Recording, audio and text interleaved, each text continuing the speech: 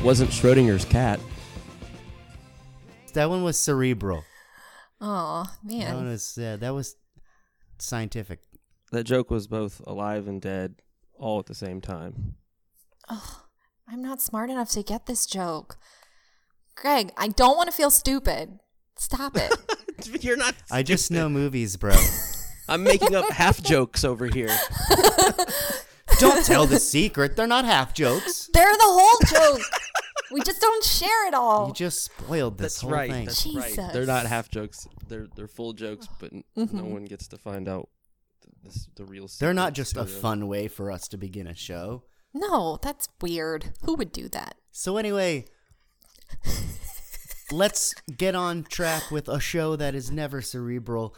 Screen Fix is back. I'm your host, JC. With me, as always, are the lovely co-hosts, Mustachio. Say hello. Hello, Earth. How are you? The whole Earth he has said hello to, as if he is an alien arriving for the first time, bearing gifts. Learning how to greet the fellow human beings. Here is Bunt Cake. So, I am also here with Katie the Lady One. Why don't you say hello to everyone? Hey, y'all. We missed you. We missed you Y'all. so much. It's been a minute. You threw in a little Southern, little Texas. Uh-huh. All There right. we go. Are you from Texas or? Absolutely not. Oh, are you? I was born in Manhattan. That's not the South. I'm so confused right now. It's okay. Maybe you've lived in the South long enough. Yes. My accent has come from a lot of places. Mustachio, did you do anything recently in the last 2 weeks that was film or TV related? You know, did you see any movies? Did you, maybe you went bowling and bowled a perfect 300. I don't know. Just let us know what you did. How are you, buddy? Well, let's see. No, I've never bowled a perfect 300. I wish. I've been working a lot and doing the leg business and such. The leg biz. Every day Listen. is leg day for Greg. Oh my God. Yeah, I'm just legging it. I'm legging it all the time. So Mustachio works in prosthetics, which is why this is hilarious. Yes. So you've been working and speaking hard. of that, yeah, we'll be talking about if we do talk about Skyscraper trailer. I've got some qualms Oh, with it. amazing. Yes.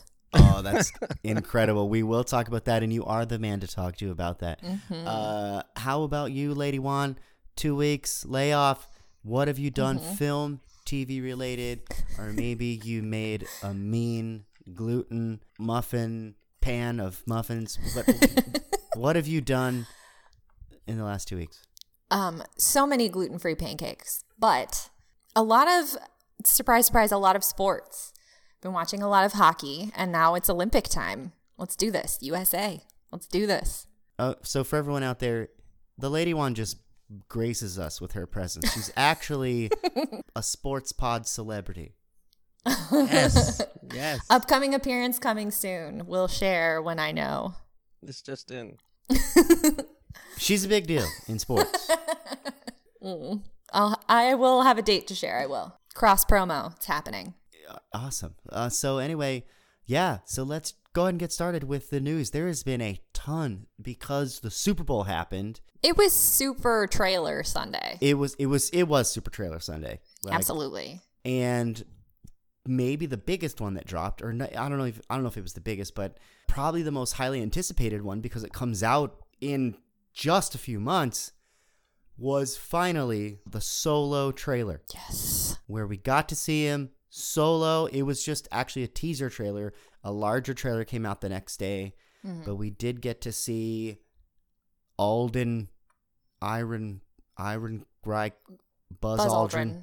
Still Buzz Aldrin. Space, yeah, Buzz. yeah. Still So, Buzz. Yeah, we did see smuggling Buzz Aldrin. So the trailer, what were your first impressions of that Solo trailer? Do you think Ron Howard and his team are going to pull a tauntaun out of their hat? What do you think? Go ahead. What do you think? Katie, Lady One, go. Oh boy, it was tough. So as soon as it came on, my everything else faded to the background, and it was just me and my television. And then when it finished, I realized just how entranced I was with it. And even if it was just meh, which I think after watching it like 5 more times after, it was just kind of meh, I just still got so excited. So it did definitely make me more excited than just a whole lot of nothing, which is all we had going into this. It's still completely ridiculous that we're 5 months out from this movie and we just got a trailer, but I'm pumped. All right, Mustachio. Yeah, for me, you know me, I like impressions, and so when I was watching his character, the Solo, I was looking for like a Harrison Ford drawl. I was looking for that kind of sardonic, over it all attitude, like kind of not really wanting to be in that space, always that rebel like attitude. And yeah, I think a little bit of it is starting. It's beginning. I want to see what the world of his rebelry has to afford us before all the whole empire started fucking things up. Explicit rating earned. There it is. It wasn't me this time. Hey. Wow. So the trailer, it's funny because there was the teaser, and my first reaction after the teaser was, well, we didn't really hear him talk. Like he says something in the very beginning, and then nothing. Like there was a bit of voiceover, and that's it. Like you didn't hear any of him speaking, and I was like, well, that's scary because all of the news leading up to this had to do with him needing an acting coach, and then the next trailer dropped the next day, and there you get like an early in the trailer almost, I actually thought it was almost like a Henry Hill Goodfellas type of voiceover. Like, I was always into smuggling. I was all like, they wanted to. I was a crook as far back as I could remember. Yeah, that's how it was. That's not what he said. I should have watched it again before we started. But it was kind of like that. It was like this Henry Hillish voiceover, and then that actually goes away. It's just in the very beginning, and then you do hear him talk a few times. I liked his delivery in some of the scenes. I didn't like his delivery when Emilia Clarke, playing a character called Kira, says, "I know who you are." And he's like, "Who's that?" I saw a bit of Ralph Fiennes standing off camera, going, "Was it so simple? Is it so simple? Is it so simple?" Because he looked like somebody who was lacking a bit of the confidence, right? To really pull it off. But the charm needs to be there too. Yeah, the charm needs to be cranked up. And I was a little concerned about the story because it seems like they're going with an angle where he's this idealistic character who wants to be the best pilot in the whole galaxy. Exactly. I immediately hated that. And if they have any understanding of what they're doing for the fans, they need to make him slightly dangerous, because the fans don't want to see somebody that looks like he wouldn't shoot first. There's got to be an element to him that's dangerous and that he's willing to just throw everything away. I agree with that, but I also disagree with it at the same time because, again, I'm a very complex human being. So I kind of think it would have been helpful when they were making this movie if they just asked Harrison Ford what he was like when he was younger, because this character has to be the Han Solo that we know, but not all of it, because this needs to explain how he got to be the way he is, because there's no way anybody's born that aloof. It's not possible to be born that over it. Like, he needs to get there. So we need to see the start of it, and then this needs to be how he becomes that character that we know and love. I mean, they bit off so much to chew. What a crazy idea to make this movie. Yeah, because he probably wasn't even really acting, Harrison Ford. He was probably just like... He was a carpenter. They just gave him a leather jacket of sorts and just was like, hey, this is your cockpit. This is called the Millennium Falcon. Go at it. But is the story of him being like an idealistic young guy and learning to be cynical, is that the story that we want? I don't know if I need that. I don't know if I need like to see the story of Han Solo's mentor. Like I just, like Tobias Beckett. I'm putting a crew together. Who apparently the screenwriter said that he based Tobias Beckett off of he said that they based Tobias Beckett off of Long John Silver from Treasure Island. That's okay, but apparently Han Solo is like Jim Hawkins from Treasure Island. I don't imagine Jim Hawkins grew up to be the kind of guy who would say, I know when someone says they love him. He seemed so sweet and optimistic. I don't get it. Han Solo is so iconic. Mm-hmm. They would have been better served making a Lando movie. Yes. Give me that movie instead. Right, like an entire Lando movie starring Childish Gambino. Yes. And the stakes are lower there. Yeah. Like, it's a side character that you're pulling out and giving a backstory to. The stakes are so high by making a Solo backstory movie. It's bananas. Make Han Solo a cameo in Lando's movie where he loses the Falcon. Yes. Right? Yes. Yes. But it's Lando's story. That's what it should have been. Instead of Solo. Because they AFI did 100 heroes, 100 villains. They did one of those lists. Mm-hmm. Han Solo was number 14. Ooh.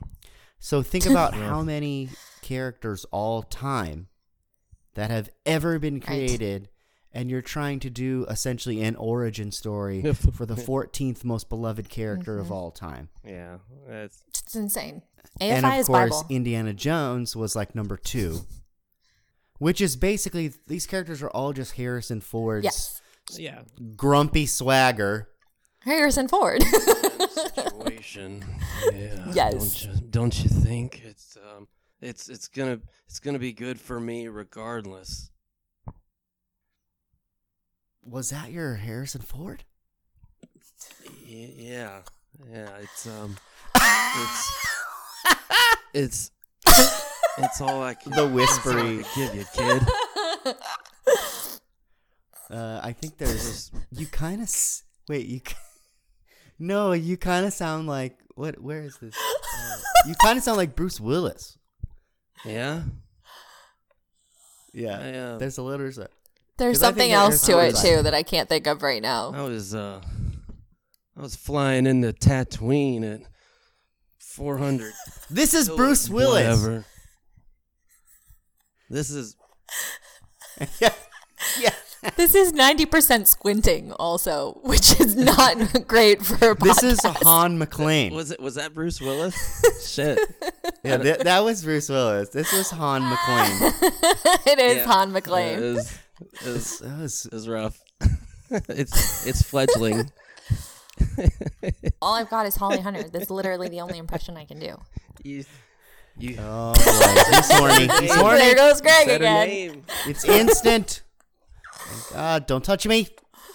So anyway, so Solo is coming out. Ron Howard was an actor in Lucas's American Graffiti, also starring Harrison Ford. But now we've got Ron Howard directing a Star Wars film, which is George Lucas's franchise, and directing a character that is Harrison Ford. And it all comes from, the American Graffiti connection is there. It's a disgusting menage a trois. No, I'm just kidding. It was a fun fact. Might not make the episode, but whatever. I had fun with it. I'm keeping it. Yeah, you're editing. I'm keeping it just because you said that. Keep it real. Keep it in. Here we go. Keep it in. Anyway, let's get back to that AFI list. I said that Han Solo was 14th. I figure if you're like in the top 20, there should not be an origin story for you. There just should not be. Like you're too iconic, and all you can do is ruin a character. Is huge. Yeah, the margin for failure is bad news. What if they did go back and do origin stories for like the top 10? So the number one hero was I looked Atticus at that Finch. list. What's Atticus Finch's origin? What's his terrible origin story? It's definitely him in law school. Ooh. It's a combination of Legally Blonde and Animal House. You see him impregnate Scout's mother, Oh no! but it's never really talked about. The movie ends with just him going with someone going, Atticus, I'm pregnant, and then like somebody Atticus, I'm late. that would be the really bad one. All right, what's Indiana Jones's origin? Bad origin story. I figure he's like kid Yes. Indiana Jones, Little Henry. little Henry going on adventures. But Yes, but younger. It has to be younger than Yeah. that because we already have River Phoenix. So Yeah. we're going like 8 or 9 years old. Little Before Henry he grows the River Phoenix hair. Okay. little Henry going on and adventures his dog Indiana. with the dog. The dog was Indiana. The That's dog it. That's a was terrible Indiana. impression. That's my favorite part of the film. He's like, my name's not Junior. It's Indiana. We call the dog Indiana. I Exactly. love it. So yeah, so it's little Indiana Jones. He finds some artifact, and he's got his dog Indiana, and they're on the case. Yeah, Yes. it's like a side story to him off in some foreign country with his dad. Yeah. Like his dad's on a dig and he's just hanging out with his dog all day and they go on their own little adventure. Right.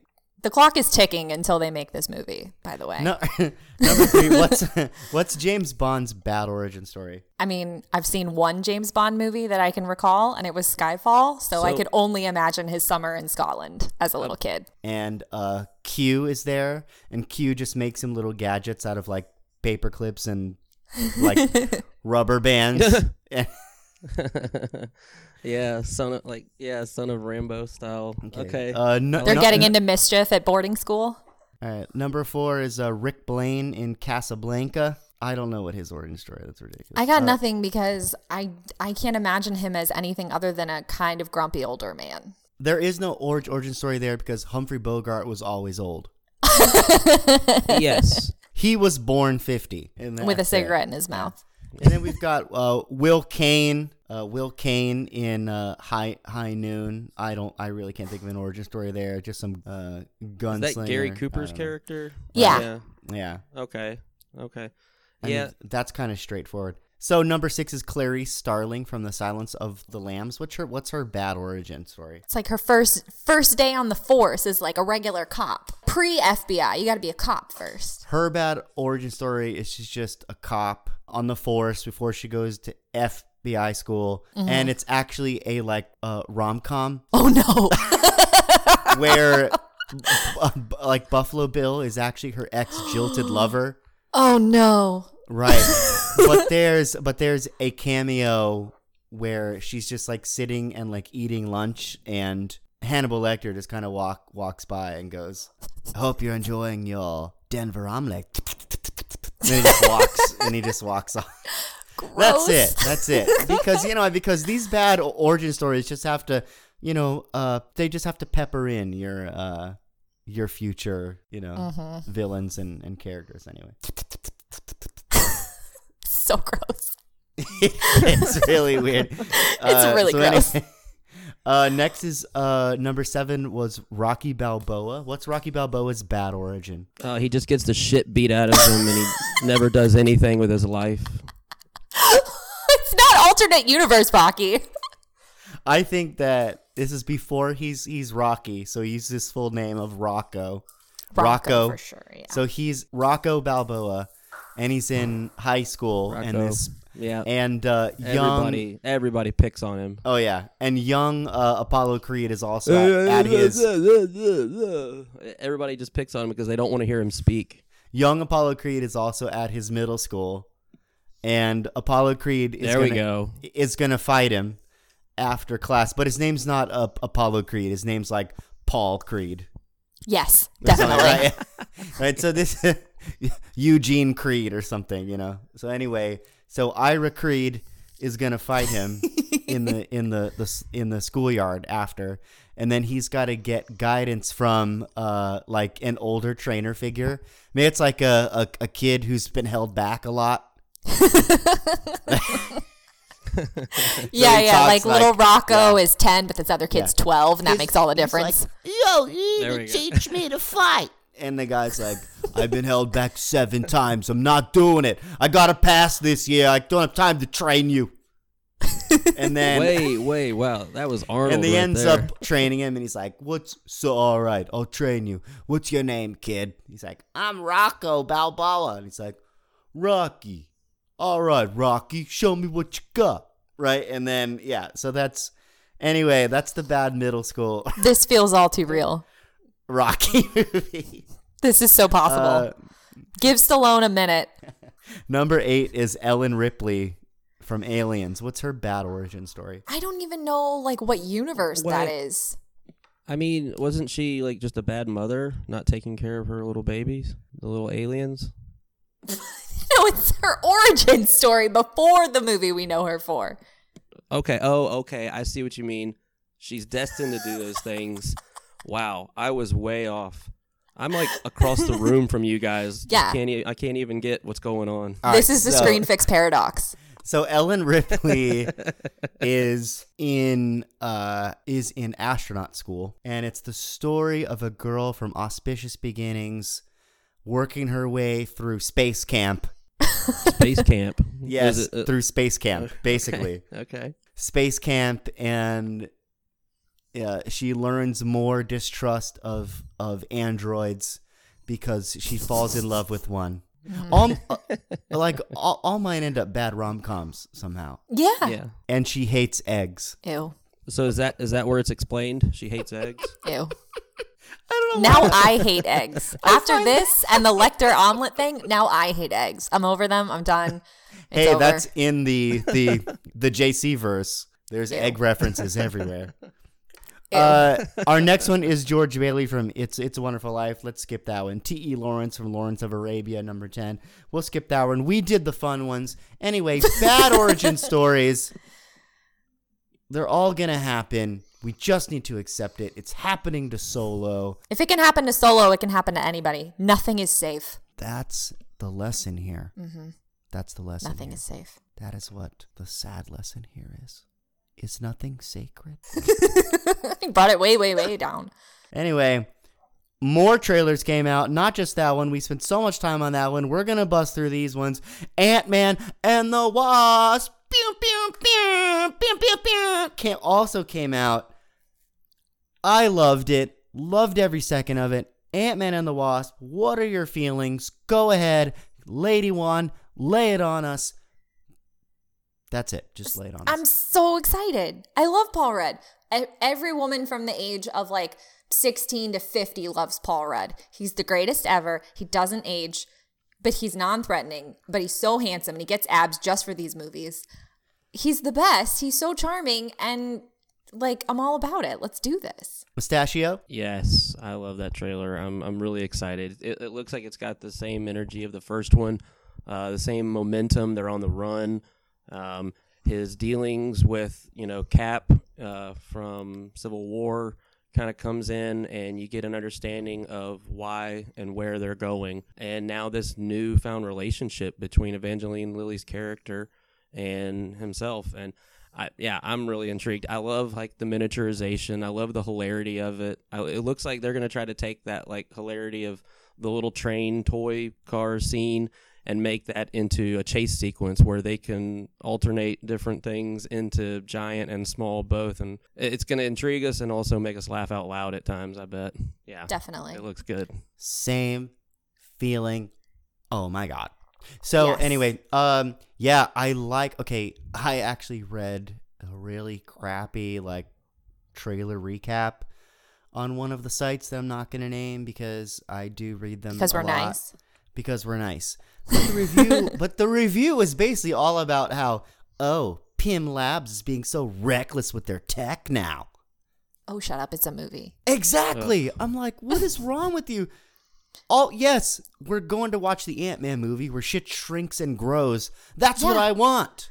That's the point of it. Yeah, all I want is things shrinking and growing, okay? Like, yes, that's like literally, I was so flabbergasted by this review where they're like, Pym Labs is all reckless. Reckless. It's supposed to be funny, Exactly. too. It's There's a Yeah. sense of humor. Don't It's take a it fucking seriously. comic book movie. What do you want? It's supposed to Yes. be funny. I It's mean- called Ant-Man. Right. That's what I was about to say. It's called Ant-Man. Thank you. So silly. Also, So silly. the Pez dispenser. Yeah. I Whose is that? Who's got a Hello Kitty Pez dispenser on them? Who knows? Who cares? Was it empty? I'm loving it. We'll never know. They could have made big a breakfast burrito. I don't care. It was so funny that something came flying big at them, and it was so funny there was a Hello Kitty Pez. I loved it. I loved love that it. like a car went under another car and then became big under it and blasted it upwards. I read some other little trailer reviewer was like, "Oh, I don't know if that would. I mean, the car didn't show any damage." I'm like, "Oh my god!" Exactly. Just shut up. Oh, you're Like, gonna have those, man. honestly. Because they lose the big picture. They look at the details and they get wrapped up in Yeah, that. it's So like- you're gonna have those. Just keep keep moving with that. But I am completely excited. They're gonna explore the quantum realm. I liked that they shrunk that whole building. That's something else. People are like, "Wow, Funny. like where are all the plumbing pipes and how did that?" I'm like, "Come on, Pym Labs could have made their own plumbing somehow or their own. I mean, they're a place that does like fantastic tech. They've got like fantastic tech. Maybe they develop some kind of tech that like disintegrates poop. I don't know.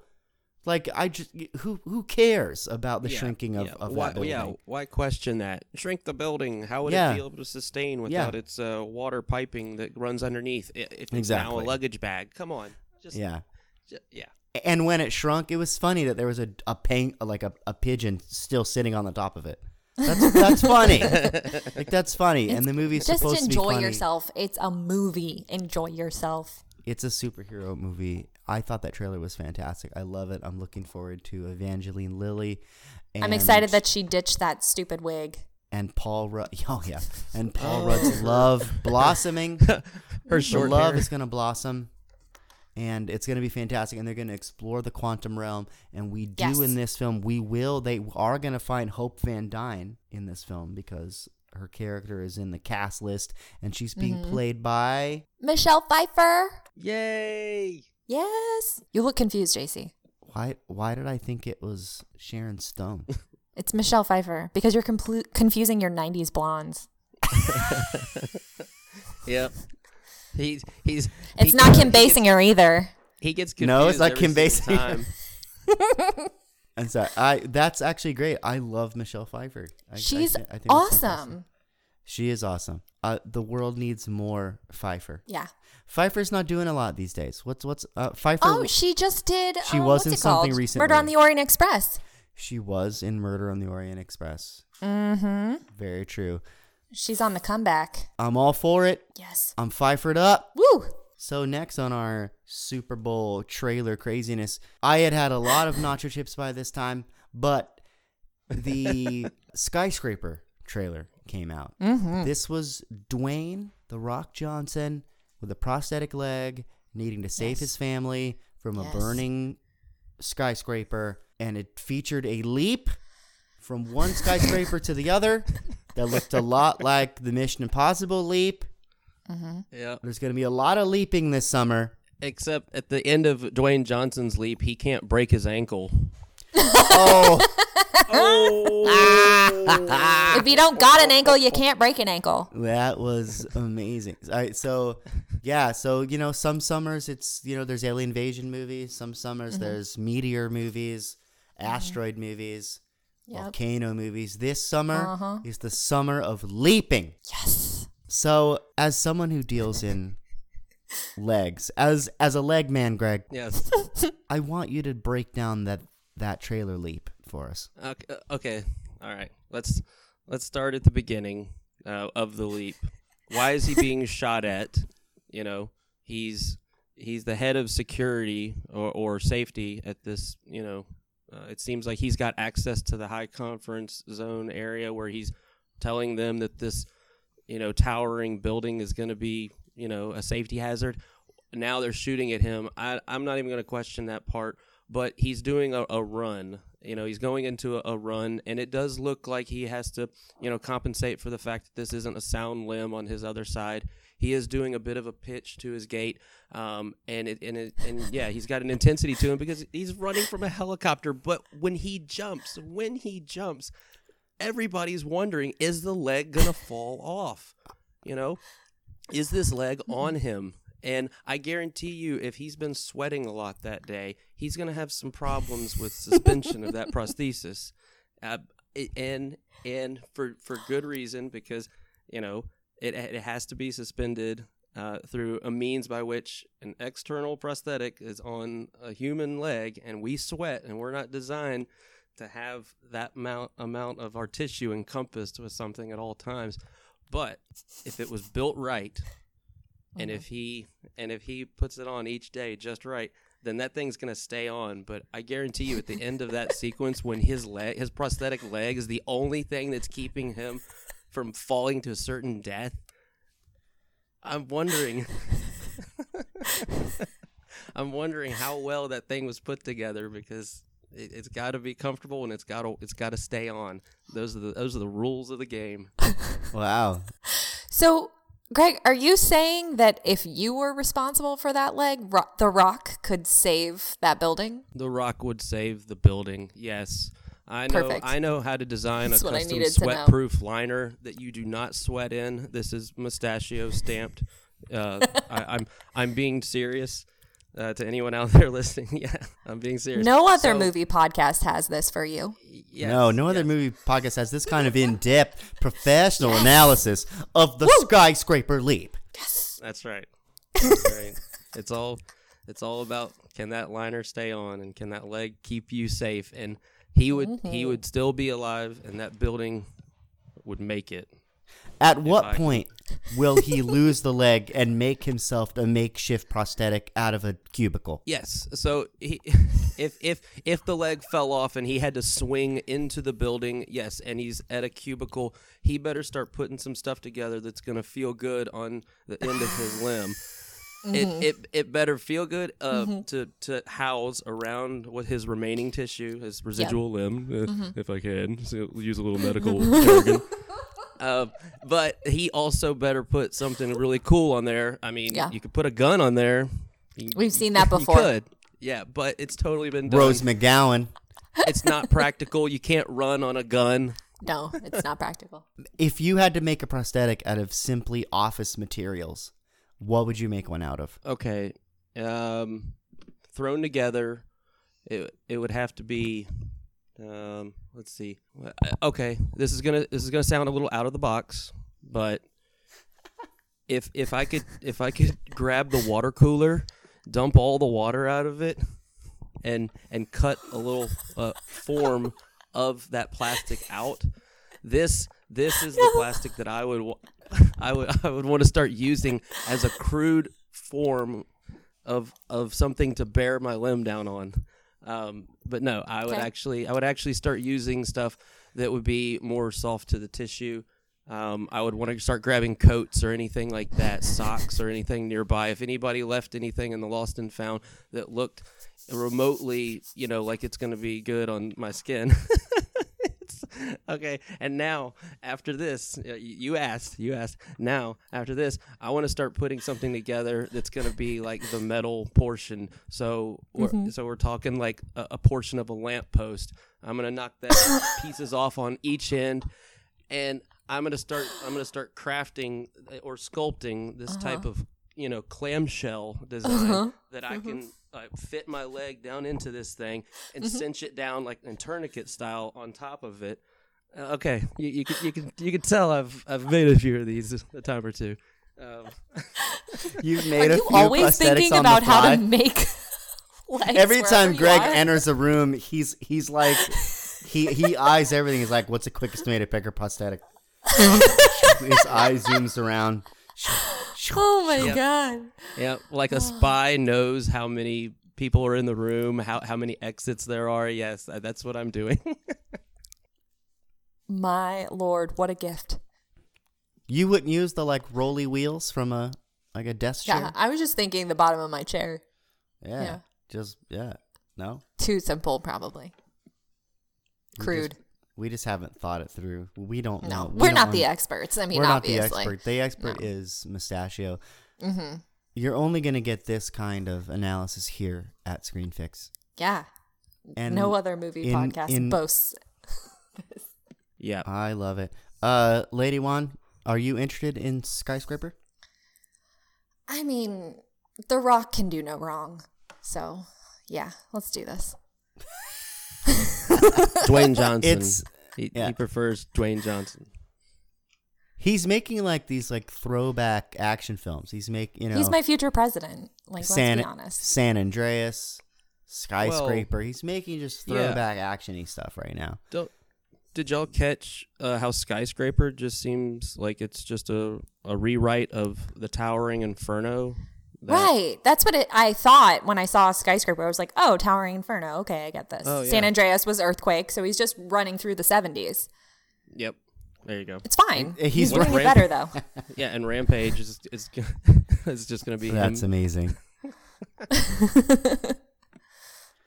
All right, our next trailer. Speaking of the rivalry here, we did have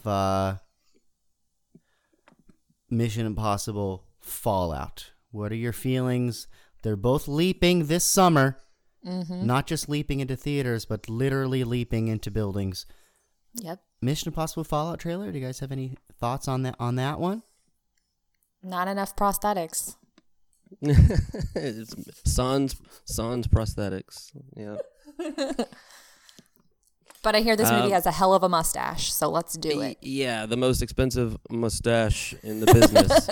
Yeah, that's yes. So Henry Cavill's mustache that we're alluding to was they had to bleep it out from the Superman Justice League. And what that has done is it's led to Reddits and memes everywhere telling that was, the most expensive mustache because they couldn't have Henry Cavill remove it from his face while he was in this movie. It better be worth it. Did you see that his mustache posted to his Instagram, Henry Cavill's? Does it? His mustache has its own Instagram? No, it posted to Henry Cavill's Instagram. I can read it to you if you'd like. Oh, that's amazing. It's pretty solid. So you can cut this out later if you don't like it. Yeah. He said, "Dear reader, due to the lateness of the hour, Henry is now actually in bed. It is a school night after all. Being his mustache, however, I require no sleep or food, so I've taken it upon myself to address you, my lovers and my haters, to announce this exciting event. The first trailer is here, my glorious debut. Bathe in my bristly glow, marvel at my contours, and yes, be allured, you who are facially able, for our time has come. From the pages of history we shall charge forth and rule the world once more, and I shall be your king. Also, I hope the Super Bowl is exciting, as I have no eyes, and I cannot know what state it's in right now, but I do hope it's entertaining. Link in bio." And then we get the trailer. Wow. And that was from his mustache? Uh-huh, that's what his mustache posted to Henry Cavill's Instagram. Insane. How did that whole post go without using the word hirsute? Anyway, are you looking forward to Mission Impossible Fallout, Lady Juan? Yeah, I mean, I gotta see what this mustache hype is all about, so I'm into that. Are you still on board with these Mission Impossible films, Mustachio? I lost track about 4 ago, I think, but I would watch it again if. I was reminded of the fact that Simon Pegg is in it, and I'm like, oh wow, I completely forgot about him. Because I love watching him. So our last major trailer that came out recently is probably the Venom trailer, which dropped also seemingly out of nowhere. This trailer was the epitome of, by the way, our VFX are nowhere near finished. In fact, we may not even have started them. But here's a couple shots of cars crashing and Tom Hardy. Yes. What more do you want? Yep. That's it. You got it. Are you even looking forward to this one, this Venom film with Tom Hardy? Lady Juan? It's that second part that's got me. My last quick topic, Mustachio, you are a Tarantino-phile. And I don't know if you saw, but Uma Thurman released a statement claiming not only abuses by Weinstein, but that Tarantino had her do a dangerous car stunt in which she crashed into a tree, thought her back was broken, her legs were broken, and she was also, it was Tarantino that was spitting on her and abusing her during Kill Bill 2. And some of the backlashes from some people have been, I'm never seeing a Tarantino film again. But what do you think this does to Tarantino's legacy, Mustachio? Wow. Well, it definitely can hurt. I mean, as we've seen, even the ones at the top, like Harvey Weinstein, can be taken down. And I'm not saying that I wouldn't think that Tarantino would do that. No, because directors can be assholes. I mean, Kubrick was not loved. People should not be mistreated on set. They shouldn't be taken advantage of. But I would be scared actually to find out more, to delve deeper into finding out what he is really like on set, what he demands out of his cast, and what he's capable of. I saw footage of that wreck scene, and it looks really scary. It looks like she's driving really fast, and it gets out of control really quick. And I'm thinking the whole time, like, why is she actually the one driving it? If you're only looking at the back of her head, what's going on? I'm thinking that should be a stunt woman. Zoe Bell should be in there taking care of it, and also be harnessed in with like this death-proof style, harnessing system where she's not going to get hurt. This sounds negligent almost. Do you have any comments, Lady Juan?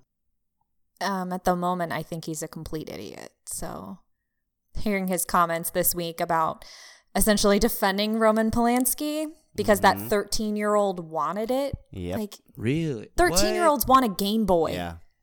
That's like, he's an absolute insane person who's completely out of touch with society, which I get. Like, you don't live in the real world. All these people that are that famous and that powerful in Hollywood, they don't live in the real world. But you have to listen to the words that are coming out of your mouth when you say a 13-year-old wanted it. She's 13 and she was drugged. Like, stop talking. Oh, I didn't hear that. That's repulsive. And he did come out he has come out with statements trying to mitigate this whole thing. Yeah. Okay. But who knows? Maybe the damage has already been done. But, if his career goes into the dumper, you'll hear about it here on Screen Fix. Oh, yeah. We'll talk about it. You know what else we're going to talk about? This is why we're all here. We're here to chat movies, fix movies. Mm-hmm. And we can't fix Hollywood, but we can fix a movie. We can. Yeah. So true. This week, we will fix a doozy. Mm-hmm. From the convoluted world of J.J. Abrams. Drum roll, please. I'm really bad at a drum roll. Oh, that's a machine gun, first of all. Yes. Sorry. Yes. We will fix The Cloverfield Paradox, the movie that had its trailer drop during the Super Bowl, and that trailer said, by the way, this movie is available right after the Super Bowl. Get it. I don't know. That's probably never been done before. It was pretty crazy. This was a movie that Netflix bought from Paramount for around $50 million because Paramount knew that they had something that was not the quality or the level of what should be released theatrically. Yeah, it was supposed to come out in April in theaters. Right. And I feel like Paramount was like, ugh, we have something that looks like it belongs on Sci-Fi Channel or just definitely belonged on like cable television somewhere. And there's nothing in this movie that is big budget theatrical looking. Like there's nothing. It looks very amateurish, and it did have an indie director that possibly was in over his head. Netflix picked this thing up. It is unfavorably reviewed on Rotten Tomatoes. It's at 16%. This is the Rotten Tomatoes description. Brilliant casting is overshadowed by a muddled mix of genres and storylines that scratch more heads than sci-fi itches. And that's probably pretty true. But that sounds like typical J.J. Abrams, doesn't it? He makes me so mad. JJ. giving us more questions than he ever provides answers. And this one does a lot of that. This attempts to provide answers to all the Cloverfield that is come before and will come after. Mm-hmm.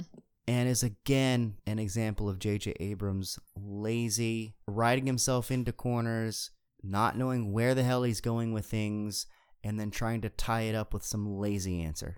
Do you think J.J. Abrams has ever been caught cheating on his wife and he was like, nah, honey, it was another dimension? That would be. That's his out for everything. It's so lazy. He makes me so mad. Yeah. Alternate reality. You're right. Don't worry Star about it, Trek. guys. Yeah. We don't need consistency. Yeah, Yeah. don't worry. This is an alternate timeline. Ugh. Yeah. He makes me Even so like mad. Lost. Like, even with Lost, he's like, all right, I made smoke monsters and polar bears and weird The Hatch. the hatch. I'm like, where? He's like, where am I going with this stuff? And He then doesn't at know. the end, he's just like, oh, it's purgatory. Yeah. Yep. Statue with I four don't have to toes. explain it. Don't worry about it. Remember Yeah. how in Yeah. like Yeah. 2008, I swore to you it wasn't purgatory? JK, it's purgatory. You dick. I'm really mad about Lost. I'm sorry. I've been personally That's victimized funny. by J.J. Abrams. Lady One, I'm got a question. So, do you think he should do a public apology like he did for the solar flares for Lost? Would that help? I'm so Yes. mad at him. I'm so mad at him. And he tricks me over and over again. I'm like, yeah. I'm totally down with what his ideas are. He's a great storyteller. No, he's very lazy and he makes me super angry. But I'm going to try not to be super angry about this whole thing. Abrams is so strange. It's like, not only does he do this lazy, throw everything out there and not care to tie it up, you know, just bad storytelling, but he also just like kind of like apes 80s style. Yeah, totally. For the movies that he directs. It's like, why no one has exposed this person? I know. He's gaslighting us all. Anyway, let's go ahead and move on. So this film had, Rotten Tomatoes did mention the cast, and the cast of this movie is fucking brilliant. It's Like, bonkers. David Oyelowo, who is an Oscar nominee. Correct. It's got Daniel Bruhl, who's an outstanding actor. We've also got Elizabeth Debicki, who was our golden queen person in Guardians of the Galaxy Volume 2. Oh, yeah. Golden Queen Lady. Yeah. Yeah, golden... Golden Lady with no tolerance for sarcasm. Oh, no, not at all. Uh-uh. And we have Ziyi Zhang, who is one of the biggest actresses ever in China. Mm-hmm.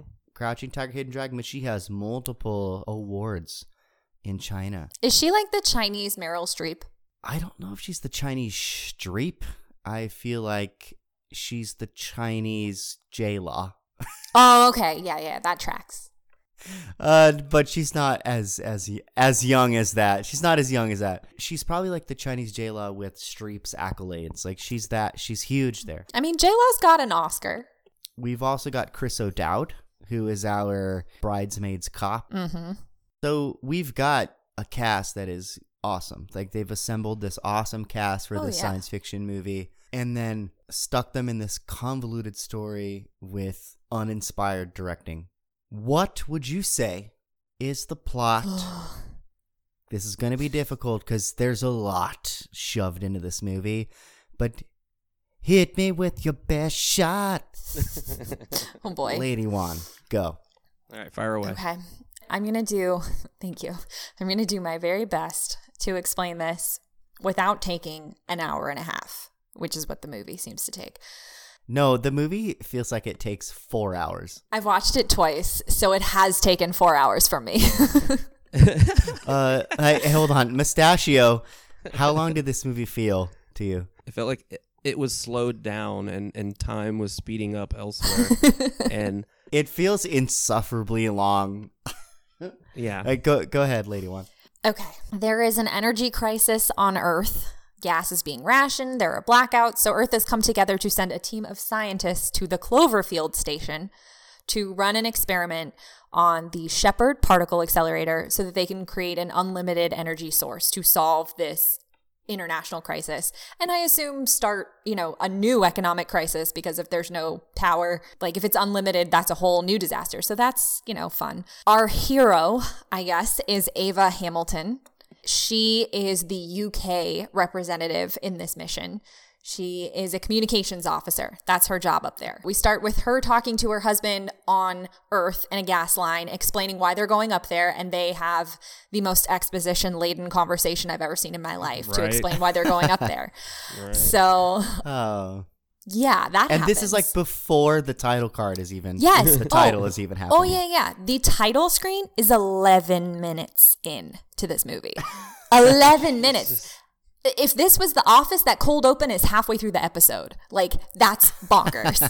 What kind of structure is this? But anyway, we know why she's going up there. She goes on up there, and we start seeing these experiments begin.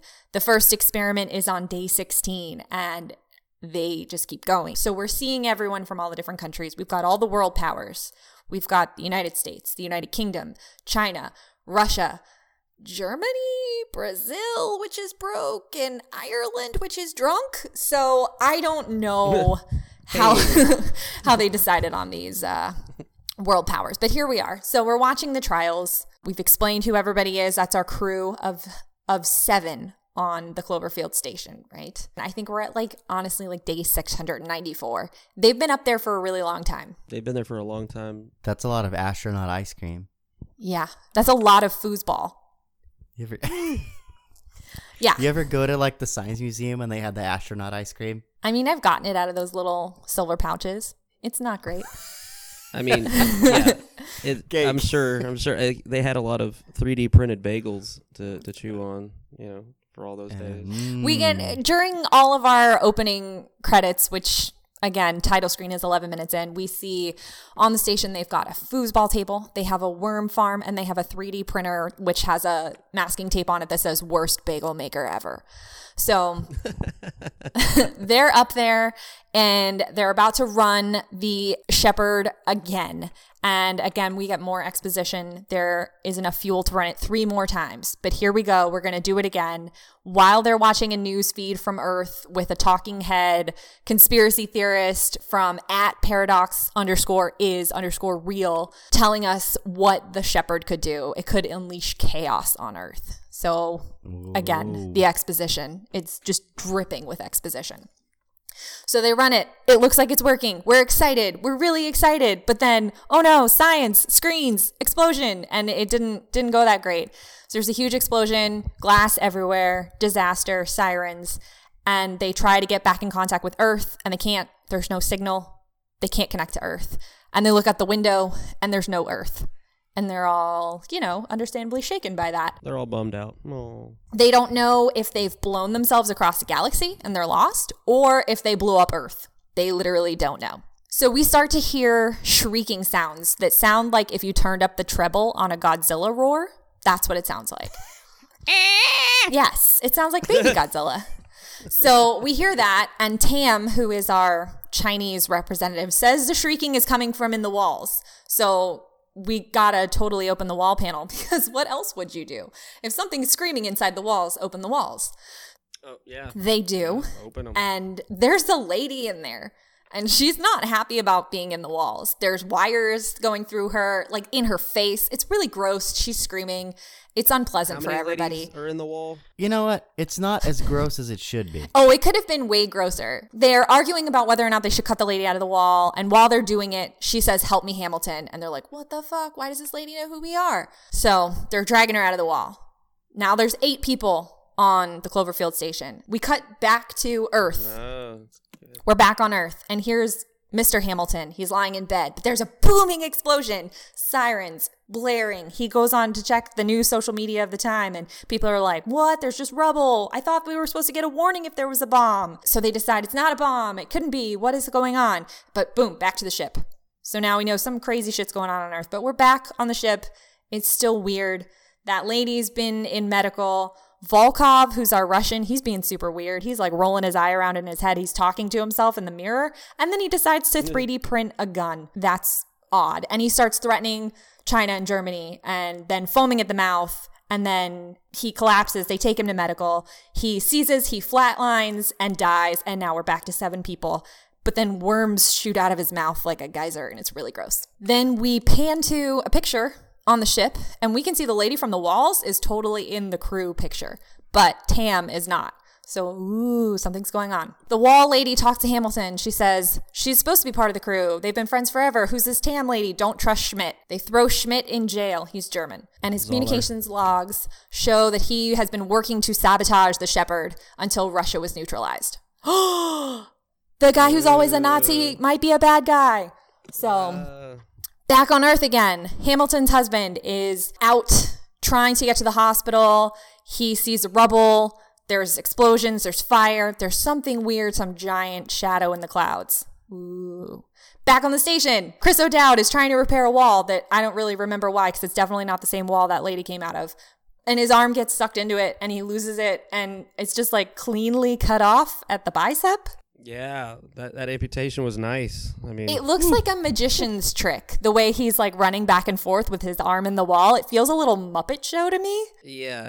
It's been guillotined, is what it looked like. Yes. It's a nice little clean cut. He's super chill about it. He's funny because he's Chris O'Dowd, and I assume that's why he's in this movie. They take him to medical. His arm comes walking down the hall, and they grab the arm and put it in a box. And the arm wants to write something down, so they give the arm a pen, and it says, "Cut Volkov open."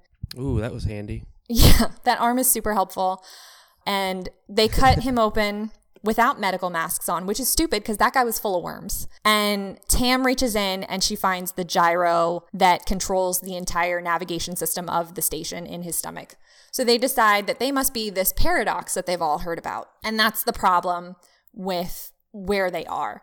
They put the gyro back into its place. They use it. They realize they're upside down. They're on the wrong side of the sun, and they find the Earth. Yay, we found the Earth. They connect to the radio, and they can't transmit to Earth, but they can receive from Earth, and they see that they're 14 months into the European war. China is about to get involved. The Cloverfield station has crashed onto Earth, and they realize they're in the wrong dimension. So, again, more exposition. What we know about quantum entanglements dictates it will bring us back. So they have to run the Shepherd to get back to their dimension. So I'm sorry, this is taking so long, but that's what this stupid movie is. Do you need 5-hour energy? I don't. Oh, I've got the energy for this. I just am upset about how much more there is, and I don't want everyone to off themselves while they're listening to this. Keep driving safely, please. We're back on Earth. Michael, who's Hamilton's husband, has rescued a kid from the rubble. He's going to take her to the hospital. He finds out the hospital is gone, so he's going to take her to a bunker. And back on the station, the wall lady is really sad, and she tells Acosta, who's a Brazilian guy, she's going to get trapped in their dimension. So we already know she's up to some shit. Chinese scientist goes to fix the condensation. She gets frozen. She dies. Bye-bye, Z.E. That was a good scene. Hamilton talks to the wall lady about how she's up on the station in this dimension.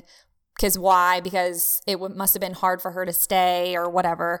And she ends up realizing that in this dimension that they're in, her kids did not die in a house fire, which is the reality in her life. Their plan is to fire the Shepherd again because that will fix everything and move them back to their dimension. But they're going to send the wall lady out in an escape pod back to her Earth with the plan so that she can build her own Shepherd. And Hamilton asks the captain, who's Keel, who's Martin Luther King Jr., who's David Oyelowo, if she can go with her back to that Earth, even though that's not her Earth, so that she can warn her family and be with her children again. Anyway, we're working on the Shepherd again. There's an explosion. Mundy, who's the Irish guy, Chris O'Dowd, he dies, R.I.P. Now the station is about to be ripped apart because of the explosion, so they have to go fix it. Keel, who's the American, he sacrifices himself to save the ship to get rid of that ring. He dies, R.I.P. So now there's only 4 people on this ship, and they are going to run the Shepherd. Hamilton and the wall lady are going to leave on the escape pod. Brazil and Germany are going to stay and run the thing. But the wall lady was lying. She knocks out Hamilton. She runs to go kill Brazil and Germany so that she can keep the Shepherd in her dimension and save her Earth. And Hamilton wakes up and says, that's not how it's going to go down. She sees the wall lady kill Brazil. She shoots him with that 3D printer gun. And then the wall lady is going to go kill Germany. And she shoots him, But then Hamilton shows up and he's not dead yet. And they're arguing and they're fighting and she shoots him again. And now we've just got 2 ladies left and they're fighting. They continue to fight. Hamilton shoots the glass so that the wall lady is going to get sucked out into space, which is a way harsher death than if she had just shot the lady. Like, that's kind of savage, Hamilton. And the wall lady gets sucked out into space. We think it's just Hamilton left, but when we see some weird, like, shots of her saving the German guy, they run the Shepherd to get back to their dimension. They contact Earth. Everything seems okay. Earth's like, where the hell have you been? Does the Shepherd work? And they go, oh, yeah, let's try it again. They run it. It works. Great. They get in the escape pod to go back to Earth. They have unlimited energy. They have solved the crisis. Yes, we've done it. Earth is saved. They cut back to Earth. They're contacting Hamilton's husband. They're like, she did it. She's coming home. And he's like, no, she can't come home. She can't come home. Not with these things. And then we see the pod is coming down to Earth and she's made it. And then, blah! Biggest monster ever comes up through the clouds. End credits. That was exhausting. Hold on.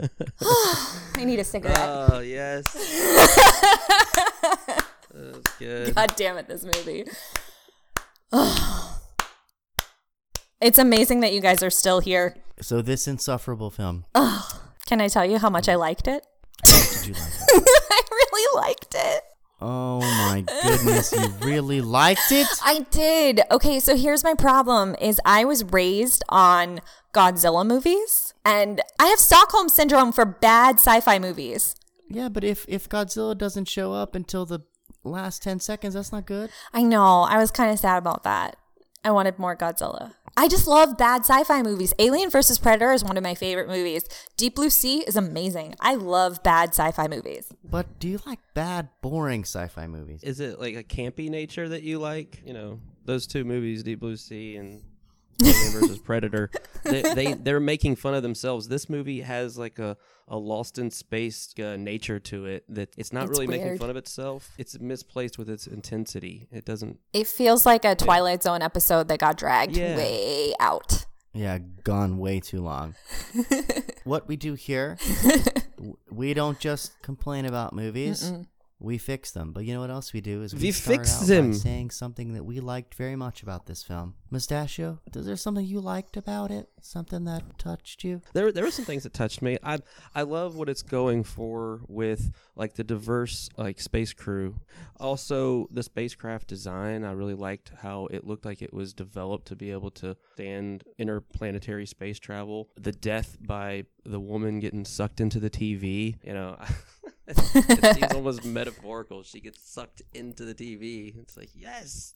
Yeah, so there was some good death scenes. I love Chris O'Dowd. Daniel Bruhl always brings it. So he's shifty and also seems like you can trust him all at the same time. There was a realism to it that they couldn't keep a hold of, but they tried. And for that, I applaud them. Lady One, something that you liked? I mean, you said you just kind of liked all of it. You like all this in general, but can you pull some? What was it that made you go, yeah,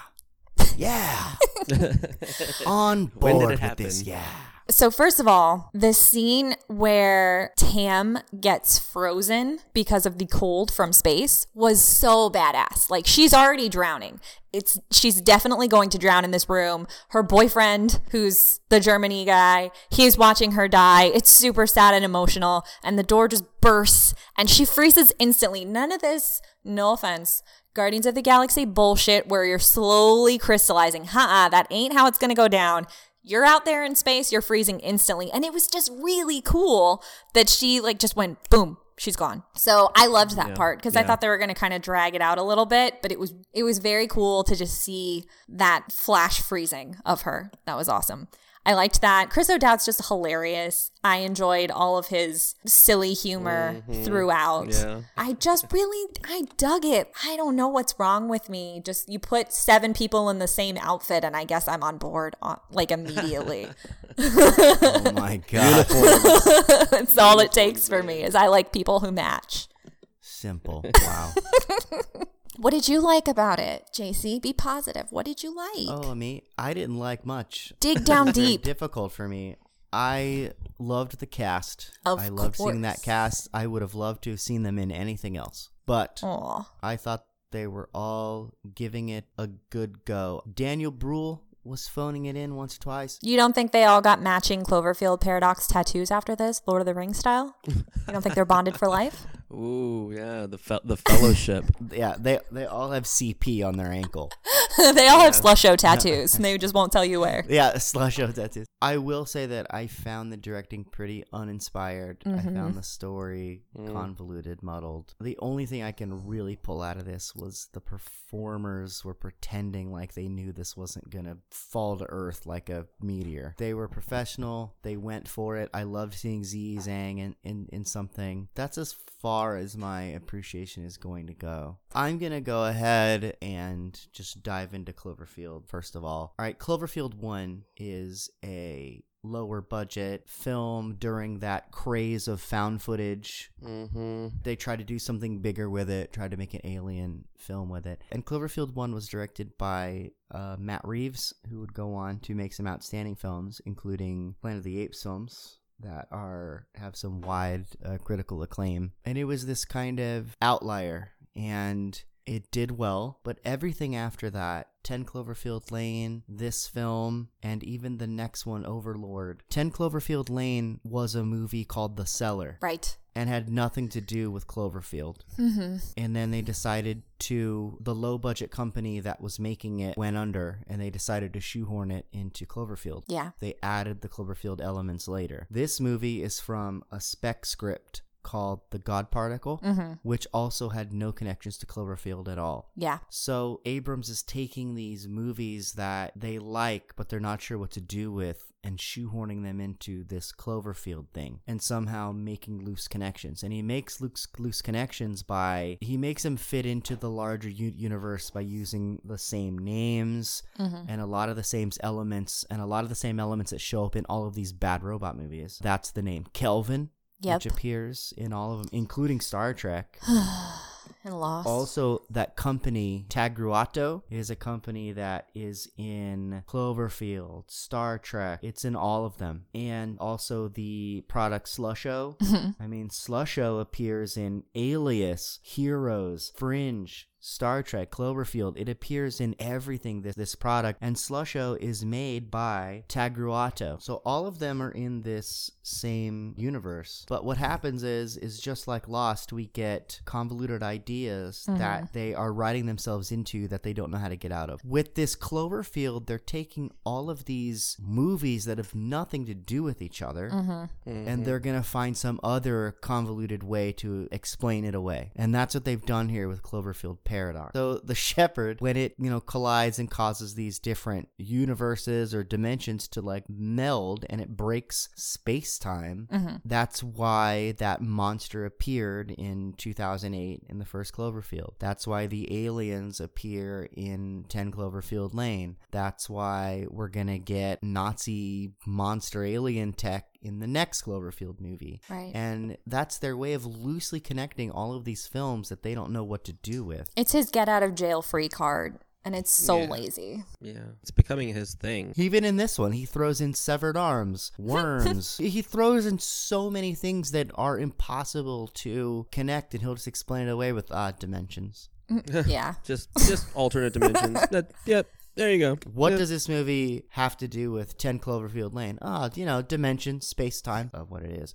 Continuing with this tradition of grabbing films that have nothing to do with Cloverfield and applying Cloverfield to it. What's rumored to be Cloverfield 5, which is the Daisy Ridley film, which is the film Kolma, is actually this Israeli movie that's already existed, but they're going to remake it and somehow shoehorn it into Cloverfield. They just take these films that have nothing to do with Cloverfield, shoehorn them into Cloverfield, and say, it's just another dimension of the same universe. Yeah. This is their movie that explains all the other movies in this convoluted Cloverfield universe. I just think it's silly. It's honestly doing himself a disservice to be like, all of my projects happen in one universe, and stop making more work for yourself. I don't need all movies to connect. Just because the Marvel Cinematic Universe is doing so well and these Star Wars movies are so well received doesn't mean that you need to connect movies that have nothing to do with each other into the same quote unquote universe. I don't care that much. It's frustrating to me because you can definitely see that he is a product of this sort of generation of filmmakers, which is thinking about the social media aspect of your film instead of just making a good movie. They put the Twitter handle paradox_is_real, which of course the production company owns and is using to promote it. And when the first Cloverfield movie came out, they did an awesome viral MySpace campaign, but that was in a moment. And you can't tell me they made the Cloverfield movie to do that. It's just that it came together that way. It's just so frustrating because he's making these huge projects thinking about the marketing of it. And it just feels gross to me. And I don't enjoy that aspect of it. Just make a good movie. With all that said, how about giving us our first fix, Mustachio? One of my problems with the movie was the fact that there was no dimensional versions of themselves. I would like to see different versions or different dimensional selves. I would like to see something where you could have a scene where it's actually developed to the point where that the Shepard never did crash. And I would like to see that. I would like to fix that to the point where we're reusing the cast, where we're actually upping the budget to be able to handle a type of CGI where they actually have to confront each other. They all can't inhabit the same space at the same time. Yeah, it is very convenient that the only crew member that crossed over was the one that's not present. Yeah, right?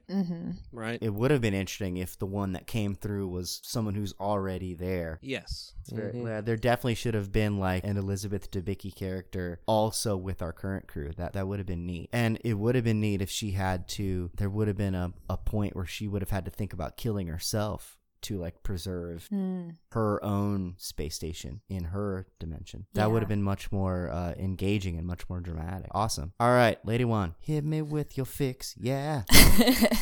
My fix is I want to kind of spread out some things that happen into some different characters. So we get Volkov being all weird. He's our Russian guy. And all of the worms are inside of him and they just burst out and that's gross. And then Mundy's arm tells us we need to cut open Volkov to get the gyro out. So why is it that both the worms and the gyro made themselves into Volkov when they shifted dimensions? And I feel like that's a little bit of a waste to have both of those happen to the same person. So my fix is it would have been more interesting if the gyro was in someone who was not dead. So my pitch here is that the gyro should be in Acosta. And Acosta's our Brazilian guy, and he actually prays over the experiment, so we know him to be religious. And perhaps he needs to sacrifice himself to save the crew. He's like, no, it's in me. Cut it open. Save us. And they cut it open. We think he's probably dead, right? That's where we're going with it. They get the gyro out. They save the ship. They're back on track, moving forward, and he's gone. He's away. But then the 45 minutes later where stuff is popping back up, instead of Hamilton just saving Schmidt off screen, we see bullets being removed. We don't see anything. What if he pops up at the end, kind of fulfilling his little religious Christ-like resurrection? He comes back to save everybody and he gets the pod back. I think that's a much better use of the craziness of the gyro and the worms moving into another person. And that develops Acosta's character much better, where he sacrifices himself and then comes back and saves everybody. That's good. A lot of the criticism has been lack of like emotional weight, lack of suspense. And I think both of your fixes have addressed some of that. Yeah, like real stakes for people, emotional ones. That's awesome. You got one? Me? Yeah. Ah, boy. Okay, so a lot of the criticism has been lack of suspense or like lack of surprises and whatnot. You just kind of get a ship and a bunch of really random, unrelated, weird stuff happens and they can't really figure out why. And it's just, but it's not done in like a horrifying way. It's not like Event Horizon or something. Oh. It's just very bland. It's very bland and there's no emotion to it. There's no body horror to it, which is where like worms exploding and arms being ripped off should be horrifying. Yet I was watching it and I was like, more or less laughs than Pitch Perfect 3. That should not be my reaction. I should be horrified by stuff that involves body horror, right? That's not really my fix. I just went off on a tangent there. This is what I think. I think to heighten the tension and to explain the broader Cloverfield world, I would have not have given it like 3 finite boot ups. This is what I would have done, okay? I would have had that collider, and the collider would have malfunctioned, and it would have flashed every 30 minutes or every hour or something, right? And every hour, a new dimensional rift happens. Yeah, there you go. So, say it happened 6 times in this film. There's 6 Cloverfield movies. But anyway, I thought to heighten the suspense and not just have weird stuff happen for weird stuff's sake, like I thought it would be better to tie the collider going off multiple times to them having to deal with multiple problems. Yeah. And I thought that might add more stakes, add more suspense, especially by the last one. They're literally staring at it, waiting for it to go off. And they're like, what are we going to do with this time? Like, what is here? Yeah. I like that. My next fix has a lot to do with suspense. Well, don't keep us in suspense. My next one has a lot to do with creating an intensity that the film needs. You know, obviously the music, sounds, everything needs to have like a build to it. And in Space, to me, there's a silence. I know the music was done by the same guy that's done 10 Cloverfield Lane, and he's also done another, you know, kind of low budget space science fiction movie called Europa Report. So he's used to doing stuff that has to do with keeping the story going in that. Yeah. That is awesome. This film looks and feels like Europa Report. yeah, it does, but it seems like it doesn't hit as many marks. Heighten the score. All right, Lady Juan, do you have another one for us? You want to hit us with another one? I have another small one. Okay. I'd like to change the name of this movie. Okay, what would you like to change it to? Just real minor. I'm fine with the overall. I mean, I'm not fine with the shoehorning of Cloverfield. We've acknowledged the problematic nature of that whole practice. But if you're going to call it the Cloverfield whatever, it's not a paradox. None of this is a paradox. They keep referring to it as a paradox. It's not. Yeah. It's 2 dimensions colliding. So it should be called the Cloverfield dimension or the Cloverfield collision or something else. I feel like Cloverfield collision is a little too much alliteration there, but it still makes more sense. It's not a paradox. There were rumors that the film was originally called, or that it was going to be called, Cloverfield Station. Yeah, I mean, that's right on the nose. It makes more sense than Cloverfield Paradox. So I just didn't like the name. It's not what's going on at all. It's sort of a lazy misunderstanding of what's happening, which is super J.J. Abrams. Yeah, there's just too much. Do you have any final thought for this episode based on any part of the fix or any part of the news, Lady Juan? It just makes me want to watch the original Cloverfield again because I was really into that when it happened. It made me really anxious. When I was leaving the theater, I literally ran out with my roommate at the time. Like, we ran to the car and then we both like got in the car and slammed the doors, and I was like, are you kind of freaked out? She's like, yeah, I'm kind of freaked out. Like, it really got us on edge. Yeah. And if you do watch it again, make sure that you go to the end of the film and listen to it backwards, because there is a voice at the very end of the film that says it's still alive if you play it backwards. Do you have any final thought, Mustachio? If it makes Lady Juan want to rewatch like Cloverfield, yeah, it makes me want to watch real science fiction movies. I want to see, obviously, 2001: Space Odyssey. I love The Martian, and so will you if you haven't seen it. Why don't you bring us home, Lady Juan? Yes, guys. Follow us on Twitter at ScreenFixPod. Follow us on Instagram at ScreenFixPod. Sometimes we're watching a movie and we're giving you some takes as we're watching it. Last week we watched Avengers, so there's just some fun notes there. So come hang out there. Come hang out with us on Facebook. Find us, search for ScreenFix Podcast. You can email us at screenfixpod@gmail.com. Give us your takes, your questions, your comments. We want to hear it. And rate, review, and subscribe anywhere you damn well can. Apple Podcasts, Stitcher, Spotify, Google Play, all of it. Yeah. Oh, thanks to @TanyaGog. Thanks for telling us that you enjoy the show. Thank you. And so, thank you. Thank you for enjoying the show. Thanks for telling us how much you like it. Let us know what you want to hear. Also, we do have a Patreon account where you can donate to the show so we can keep the show going for you. And also, maybe you can help our dreams come true of opening a one-screen theater. And that is it. Consider the Cloverfield paradox screen fixed. All right. We'll see you next week. Bye, everybody. Bye. Safe.